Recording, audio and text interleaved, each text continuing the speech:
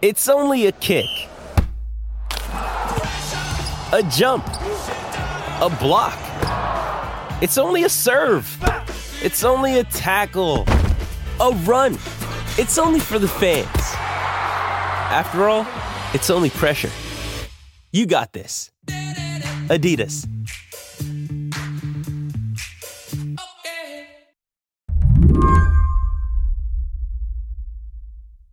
My name is Richard Stewart. I run a YouTube channel called The Tarantula Collective, where I make videos about tarantulas, scorpions, and other invertebrates. Back in college, Richard was actually scared of spiders.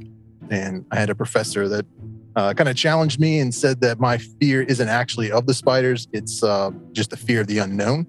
And so to conquer his fear, Richard got a tarantula. His roommate wasn't thrilled.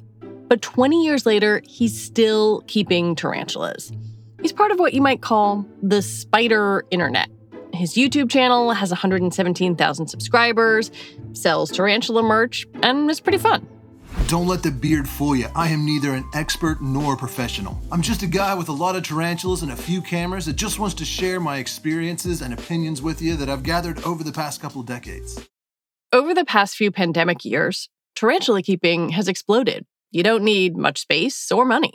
You maybe are paying $100 for the tarantula and maybe $50 for the enclosure and then $50 for everything else that it needs. So it's low cost, low maintenance.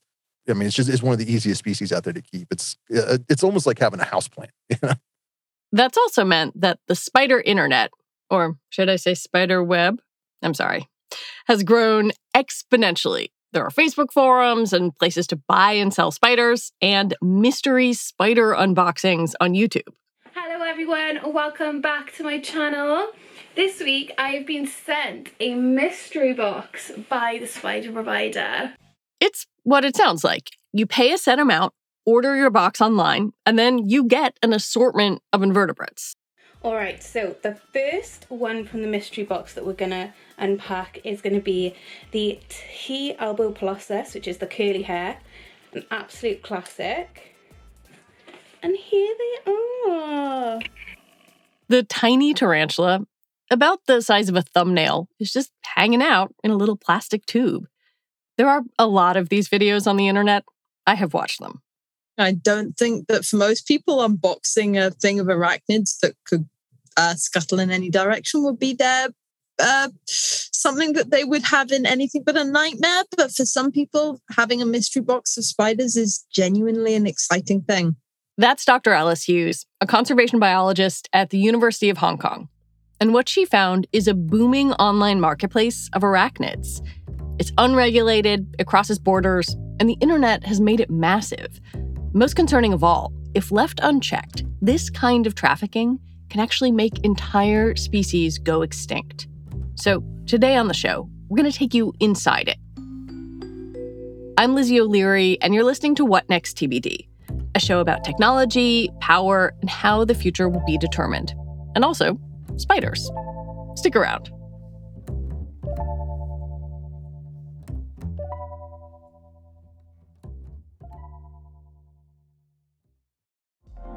Apple Card is the perfect cashback rewards credit card. You earn up to 3% daily cash on every purchase every day.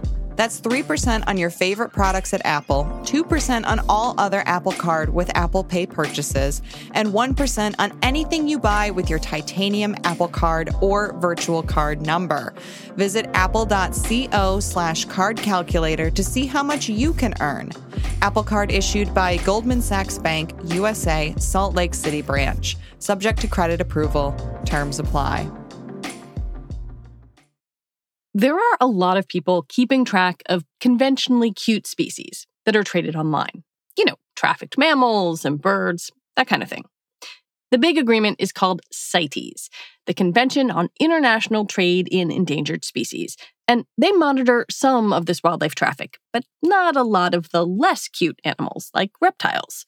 Then, when you get into arachnids, the data is scarce. That's where Alice Hughes and her colleagues come in. They found, and described in the journal Conservation Biology, that more than 1,000 arachnid species are being traded online, and only 2% of those are regulated. We know that through the pandemic, there's been increased interest in buying arachnids because, hey, if you live in a small space, you can't have 10 dogs. You can have 100 arachnids. You can have 100 different arachnid species. You can have one with bright blue legs or red stripes on it. There are some really cool species out there. And yet this is massively underregulated. And there's also a rapid rate of species description. What's species description? New species. So what people don't realize is there's actually hundreds of species described every year. Now, we don't call them new species because they didn't just get beamed down from space and come into being. We just didn't know they were there. There are literally thousands of species that we don't know exist. With arachnids, she says, sometimes as many as thousands of species are described every year. So, quote unquote, new species are being traded without scientists realizing it. Then there's another problem, which is that a lot of these animals are traded under nicknames. And of course, there are no good maps for the invertebrate species. So we needed to find a different way to map out where these animals were coming from so we could measure the impacts of trade. And so in this paper, we have tried to do all of that. And not only did we find more than 1,200 species in trade, we also found potentially 100 species that aren't scientifically described yet that are basically being traded under nicknames, but the same name always gets used. So people are either referring to the place it came from or the color. One of the most striking things that Dr. Hughes found was how many of these animals are not bred in captivity. She says the data shows that as many as 70% of the animals being traded online come from the wild. In many ways, that is a direct consequence of the internet. Now, in the past, your trader in the middle of Borneo did not have a mobile phone. You would have relied basically on quite a slow system of people going to a middleman and the middleman then going and saying, okay, I'm trying to find these species, or have you got anything new for me? But now we live in a world where everyone is connected to the internet. There's also the trade on social media, which is hard to monitor because there are no middlemen.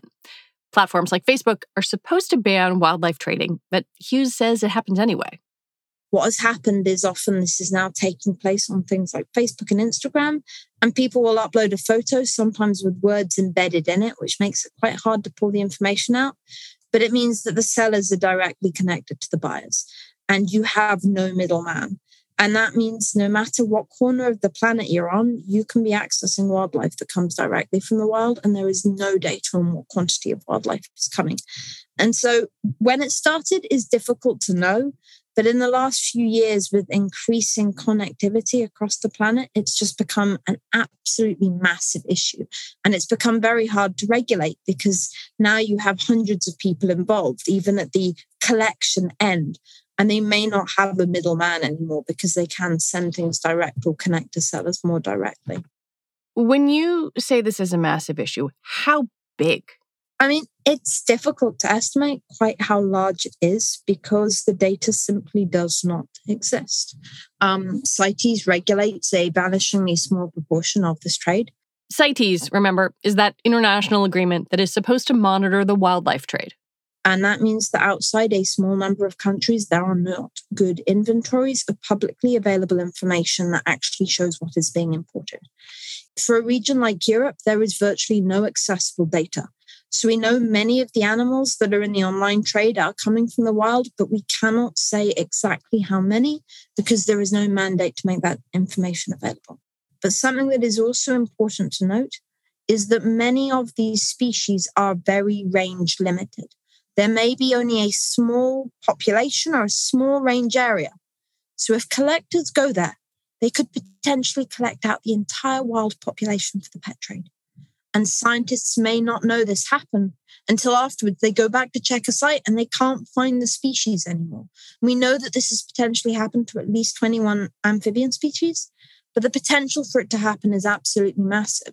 For example, we found that about 75% of the arachnid species in trade came from just one country. So if those countries don't legislate to protect their species, then those species could go extinct because they don't occur anywhere else on the planet. So if you have, say, some previously undescribed Peruvian tarantula and all of those get collected and sold, that's it, they're gone. Yeah. I mean, you'll have a captive population, but that will be it. This is a much bigger issue than most people realize, because one of the motivations for trade is novelty. You want to have it before anyone else does. A bit like Pokemon cards. You want the coolest, the newest thing. There's actually a joke that when a new species of gecko gets described in Myanmar, 2 Germans get on a plane with suitcases. And this is a real issue. We found a host of species in all of these groups that are being traded the year they get described. Sometimes before they get described, because the traders will hear about it. But there are also scientists who now will not put the location of species they've described, because they know if they do, the traders will go there to collect it. When we come back, yes, tarantulas may not be the cutest, but they do need protecting.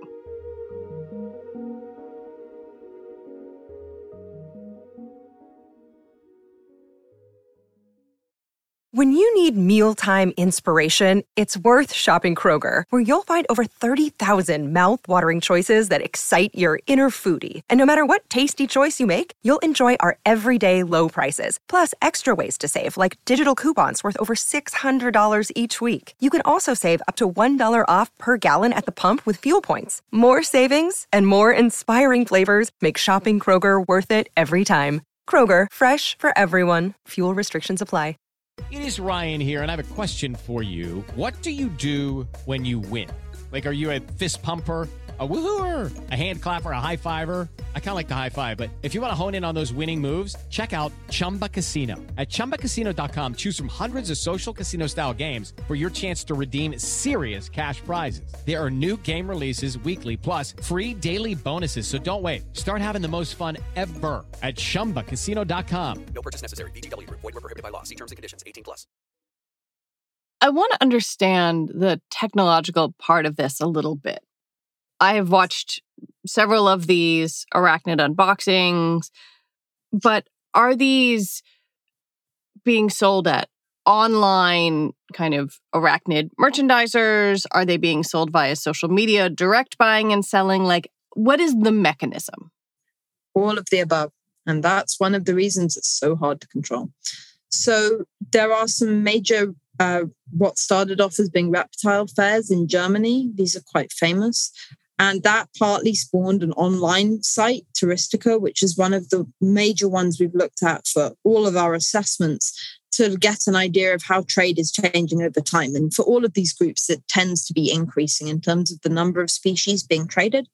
But in recent years, it's also diversified, probably in part because some types of media are trying to crack down or regulate the sale of some of these animals. And so social media has become progressively used because it's much harder to regulate or see what's going on. Hughes says that as the trade has grown, sellers have gotten more sophisticated. They realize that they might get caught if they advertised an endangered tarantula, for example, openly in a Facebook group. They just literally send a private message to every single person in that group saying, are you interested in buying this? What do the platforms say about this? Most of these platforms now have a mandate that they're not allowed to have the sale of live animals. And so this is why in the last few years, you have fewer groups that are buying and selling. But actually, even if you report it, often those listings stay up. Often those sellers do not get banned. And so it's generally pretty ineffective. They have taken down things like tiger trade or pangolin scales. But for other animals, they just don't seem to view it as a serious issue. And for many of these species, it is a serious issue, especially if they're range-limited species. Some arachnid collectors, like Richard, who you met at the top of the show, know about Hughes's research. And they say they only buy arachnids bred in captivity because they're aware this is such a serious issue.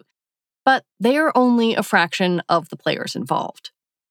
One of the things I'm really interested in is the role that the pandemic has played and how that fits into turbocharging this trade, if you will. What did your research show? There's two major different dimensions that we need to know about the impact of the pandemic on trade. One of them is what's happening in the source countries. Now, many of these source countries, if we think about places like Malaysia, will have had movement restriction orders. And they will also have seen the loss of tourists. So incredibly strict sort of lockdown policies. Yeah. And this means that the rangers who would normally be protecting a national park are not working, and they are not going anywhere near the park. They may not be being paid. And this means that suddenly you have open access to areas that would normally have at least some level of safeguarding, meaning that many populations that would normally be at least a bit protected are not only vulnerable, but the people who would normally be doing the patrolling are not getting a salary and may be looking for other sources of income.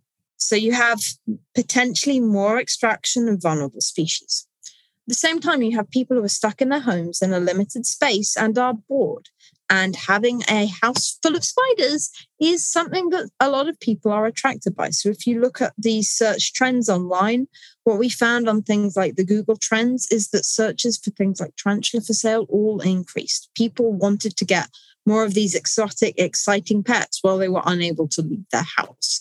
And so you have an increase of demand, you have an increase of supply. You also have an increase of access to species that might not be that available normally. And so you have the perfect storm in terms of endangering these species. I have to say, I was surprised after reading your paper and doing some Googling around, just kind of my own amateur way, that you could just order a box of arachnids online. Most people don't realize it's that accessible. They also don't realize when they go into a pet shop that some of those animals may have come directly from the wild, because it's not something we contemplate. Perhaps not surprisingly, there isn't much regulation of the arachnid trade. There's CITES, the International Treaty Group.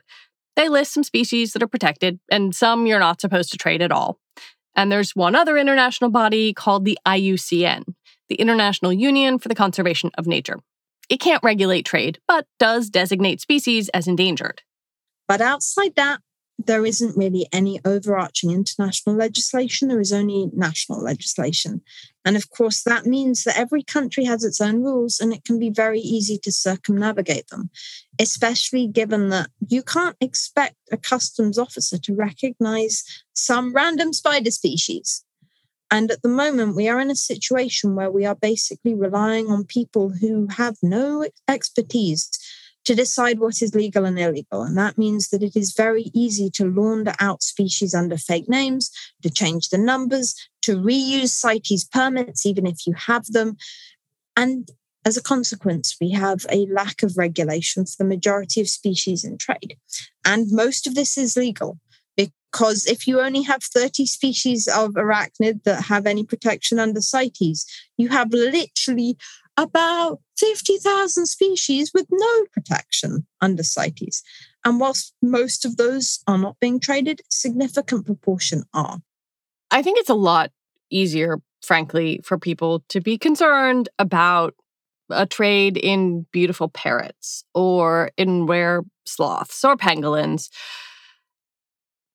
Can you explain why people should care if arachnids, thousands of arachnids, are crossing borders and being traded online? Well, the easiest way to think about it is think about playing Jenga, which probably everyone has played. Now, sometimes when you pull out a block, nothing happens. Sometimes the first time you pull out a block, the entire tower collapses. And sometimes when you pull out a few blocks, it collapses. When we remove species and we perturb ecosystems, it's doing the same thing. You're destabilizing the ecosystem. And when you do it enough, that ecosystem could collapse and have fundamental, irreversible consequences. And those include things like spillover risk. So when we introduce invasive species, when we remove species, we cause shifts in the ecosystems. For a group like arachnids, they're predators. So if you remove all the predators from a system, of course, you're going to get an explosion of the things that they are eating. That is going to then cause another problem. Like, okay, well, you've just killed off the plants because there's been too many things eating them. And so you have a cascade of different influences. And so we need to think in a much more holistic way that, okay, maybe you don't like that spider, but you probably don't like the mosquito that it ate even more than you didn't like the spider.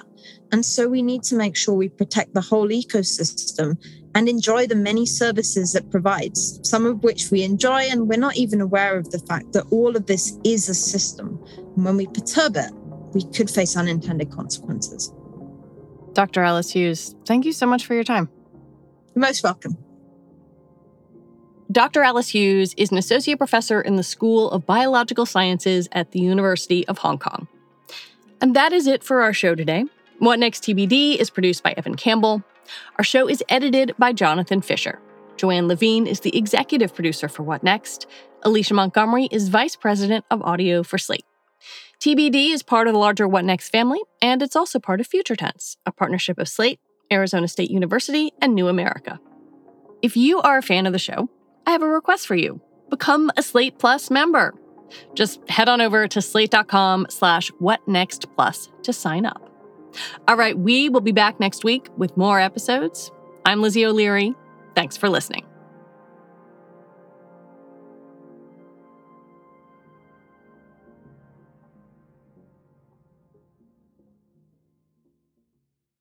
Hello, it is Ryan, and we could all use an extra bright spot in our day, couldn't we? Just to make up for things like sitting in traffic, doing the dishes, counting your steps, all the mundane stuff. That is why I'm such a big fan of Chumba Casino. Chumba Casino has all your favorite social casino-style games that you can play for free anytime, anywhere with daily bonuses. That should brighten your day a little.